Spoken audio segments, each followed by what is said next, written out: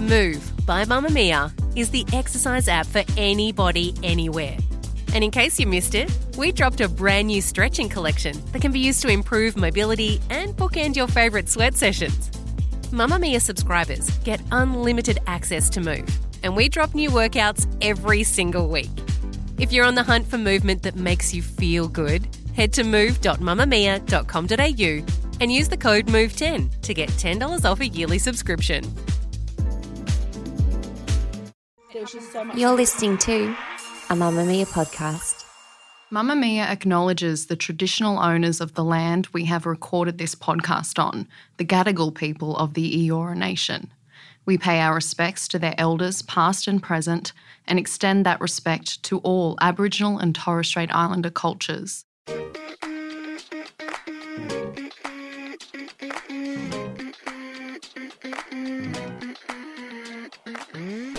From Mamamia, welcome to Help I Have a Teenager, the podcast that's here to answer all your questions about the new teen age. My name is Jo Lamble. I'm a clinical psychologist, a mum, and on this podcast, all we want is to support teens and their parents. That's right, and my name is Dr. Ginny Mansberg. I'm a GP and I'm a mum too. And together, Jo and I wrote a book called The New Teen Age, How to Support Today's Tweens and Teens to Become Healthy, Happy Adults. Now, Jo, this one is from our anonymous form and it's a little different. This person writes, "Help, I have a teenager. I mean a 20-year-old. Jo and I can relate. We have lots of them between us." So this person writes, "I don't know what to do anymore. My 20-year-old daughter lives at home and will not participate in any household chores or responsibilities except for her own washing that I will not do anymore. So she stores up and washes it every fortnight. I have tried to have thought-out constructive adult conversations. I've written letters, pleaded, and even lost my crap on so many occasions. She works 2 days, studies 2 days, and spends the rest of her time doing anything that's relaxing or rewarding for her. She doesn't pay any board. We did try that, but it caused a lot of arguments because she said we were profiting off her. She does not believe it's her responsibility to clean or maintain anything in the home because I'm the mother, I'm the adult, so that's my job. She's also dating a 20-year-old guy who has the same beliefs that it's the mother's job to cook, clean, etc. I'm not asking much of her, just the basics, but even that causes drama. She only comes home for food, to sleep and watch Netflix. I'm at my wit's end and exhausted by the constant conflicts. I've engaged in the services of a therapist separately for myself and my daughter, but nothing lasts long before another argument pops up. Please, do you have any other suggestions? She says she can't afford to move out, and I really don't want her to move out only to move in with her boyfriend who has questionable values of women. Thank you." Jo, I'm giggling. Yes, we're not giggling about the questionable values of women, but we are giggling that you're not alone, Anonymous. These years following school are tough in a lot of households. That's sort of 18 to early 20s where they're adults, so they say, "You can't tell me what to do, I'm an adult. But, by the way, I'm also a child and you need to do everything for me." So you can't have it both ways. And I can totally get why you don't want any more conflict because it's just not a pleasant way to live. You think, okay, I've done my job, I've got them through school, I've got them into adulthood, and now it's worse than ever because there's so many fights going on. Now, my advice, I give this advice a lot and I can't believe how much pushback I get from it. So it'll be interesting to see what you think, Ginny. But I think you should just declare that you are now officially housemates. That's what you are, and housemates treat each other with respect or they don't stay housemates for long. And that just means the housemates don't parent each other, but they also don't expect to be parented by someone else. Each housemate's responsible for their own room, their own washing, cooking, shopping, and then there's a shared responsibility for the common areas. And so how this looks is you just don't cook for her. If you want to, you can certainly say sometimes, "Hey, I'm cooking some pasta tonight. Do you want some?" Like housemates do. Does anyone want some curry? I've made, extra. You can do that, but you don't ask her if she'll be home for dinner. You don't ask her, what time will she be home, or you don't ask her about her plans at all. Watch what you want on TV, hang out in another area if you want to. Don't tell her when you'll be out, when you'll be home. If she just comes home to eat the food she's made and sleep and watch Netflix, and she might not be a fun housemate, but so be it as long as she does what's expected. I'm not suggesting at all that you're rude to her and you ignore her. Gosh, you want to have great conversations if you do have a meal together or you're hanging on the couch, but you've got to stop mothering her. Yep, and that's for her benefit. You are not doing this out of punishment. You are not doing this out of spite. You are doing this to help her transition to when, yes, she is going to need a housemate. Now, I know that rents are astronomical, and I have all the empathy in the world for her saying that she can't move out. And I will go, yeah, that's really, really tough. Want me to help you, with some advice on how to earn a bit more money, how to look for another job on the weekends. It seems to me you're not working on the weekends. You can have all the empathy and still not make that your problem. You are trying to help her pick up that baton of competency and learn how to cook for herself, how to shop for herself, how to budget. And if you're not passing on those skills to her, how is she going to learn them? And it doesn't seem that up to the age of 20, she's learnt them. So exactly as Jo says, we're going to declare that you're housemates for your benefit. I'm your mum. I love you. That's what I've got to do. And now I'm going to help you budgeting because, it's really tough out there and rent sucks. And I'm going to help you be the most amazing housemate because I bet you want to move out of home too. And I'm going to help you get there. And it's a win-win. No conflict. We're just having fun. Yeah, that's exactly right. And that's excellent language, Jenny, isn't it, to say that you're helping her? Because if you can just outline, that's what it looks like. When she is living, when people can afford to be in a share house or share flat, there's a sort of a roster on who's in charge of cleaning the bathroom. I mean, if she's lucky enough to have her own space and her own bathroom, then I'd leave her to it. If she leaves stuff in the common areas, then I'd just put it back in a room because that's what housemates do. And also warn her what it looks like because it's pretty brutal out there.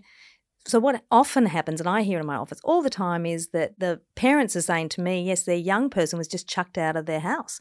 The lease was renewed and the friend said, hey, we're going to a new place but you're not coming because you're not a great housemate. You leave your stuff everywhere. We've asked you to clean up. We've asked you to do your share of the bathroom and you don't do it, so we're just moving on without you. And it's brutal because the lease is, up for renewal within weeks and out they go. So just warn her that that's what happens, and so you are helping her to be a great housemate in the future, and that's where your parenting sort of stops. And you can share with her what bills look like because she's just thinking about rent and saying she can't afford to move out. Well, good luck having Netflix, good luck having internet, good luck with electricity, gas, all the other bills that are going to come your way, washing powder, ingredients to cook with. But I think that if she's only working 2 days a week, but she's only studying 2 days a week, this is an amazing opportunity to help her realise that she has incredible earning potential that is as yet untapped. And you can give that advice all with the aim of getting her where she wants to be. And you're in this together. Yep, great. If you'd love unlimited access to everything women are talking about right now, subscribe to Mamamia. An annual Mamamia subscription includes online access to every Mamamia event, subscriber exclusive stories, podcasts and videos from Australia's leading independent women's media brand. Ginny, our second question was emailed to us anonymously again. It writes, thank you so much for your podcast. I listen every week and really learn a lot from your advice and non-judgmental approach. I also really value the honesty you bring about how you've parented. Anyway, I'm having some challenges in the transition to high school for my son and friendships. You did a segment recently that had some great advice on this, and what I found really useful were some of the stories about how people came out the other side of loneliness and social isolation. My kid is a lovely boy and really finds it easy to go with the flow and fit in with team sports, playing at breaks and lunch. But he doesn't seem to have any close friends, and the close friends he had at primary school have grouped off and he's a bit excluded from these days. I don't know why, and according to him, they've just grown apart. He seems okay and doesn't really talk about his emotions, but I feel really sad for him that he isn't included in anything outside school at a time when he could be more independent. Anyway, any advice would be wonderful. Yeah, I hear this a lot around transitioning from year 6 to year 7, don't you, Jo? I just think so many kids either go to a new school where they don't know that many kids, or some people have gone through puberty at a different rate, and so they've matured at a different rate, and all of a sudden all the boys you were playing, handball with are now off looking at the girls, and you're just completely not interested in that, or vice versa. And it can take a little time to kind of find your feet. It sounds like your son is reasonably happy and not showing signs that he's sliding academically, not wanting to join in family dinners, all of a sudden being hostile or monosyllabic when he used to be a really chatty kid. It doesn't sound like any of the warning flags that there's something really serious happening with his mental health are going off. What do you think, Jo? Look, I think I agree, and I think it's not just year 7, years 7, 8, 9, as you say. I think the biggest reasons the difference in physical development and different ideas of risk-taking and hormone, all this sort of stuff that makes the age group is not just one age group. That lessens as they get older. So, yeah, this is really common. And, talking to other parents who have got older kids would really help you because they will give you, stories of hope that it does tend to settle down. The other thing I would encourage you, Anonymous, is to really promote the idea of being a floater. I'm a big fan of teen at school being a floater. As long as they're kind to other kids, they stand up for someone or just check on them if somebody's struggling a bit. They don't gossip or backstab, he'll end up being really popular. And I don't mean in the cool group type of way. I mean in the true sense of the word, really well liked. In fact, I used to tell my kids about a girl called Francesca. And I used to say to them, oh, look, I went to school with this girl called Francesca. It was actually a friend of mine who went to school with a girl called Francesca, but I stole it. Anyway, because I'm a big believer in storytelling. Anyway, I went to school with a girl called Francesca, and she never had a best friend. She just was on the floater. She was always just there if you wanted to chat to someone. She always just looked out, make sure no one was sitting on their own.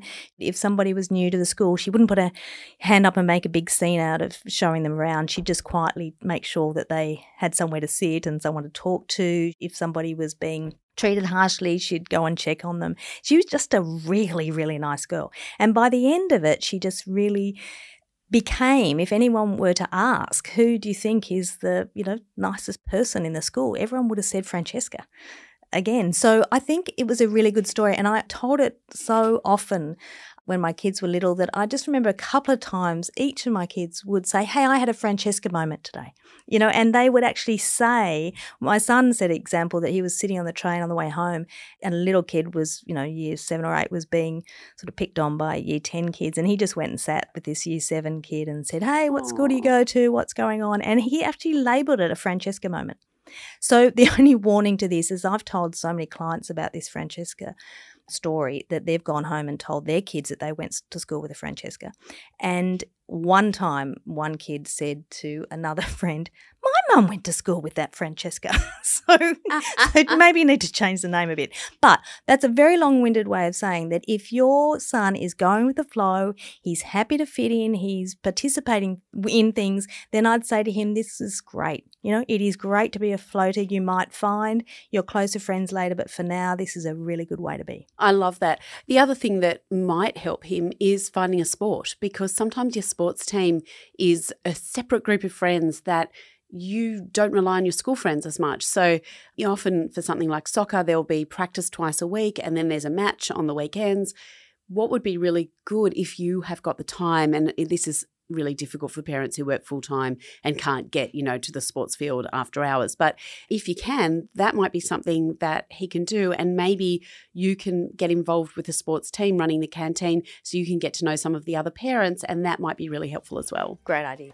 But that's all we've got time for this week, Ginny. If you have a question, please email us at podcast@mamamia.com.au or submit your questions via the anonymous form. And if you love this show and want to help more people find it, we'd love it if you'd rate and review us wherever you're listening right now. This show was produced by the fabulous Emmeline Peterson. I'm Jo Lamble. I'm Ginny Mansberg, and we'll see you next week.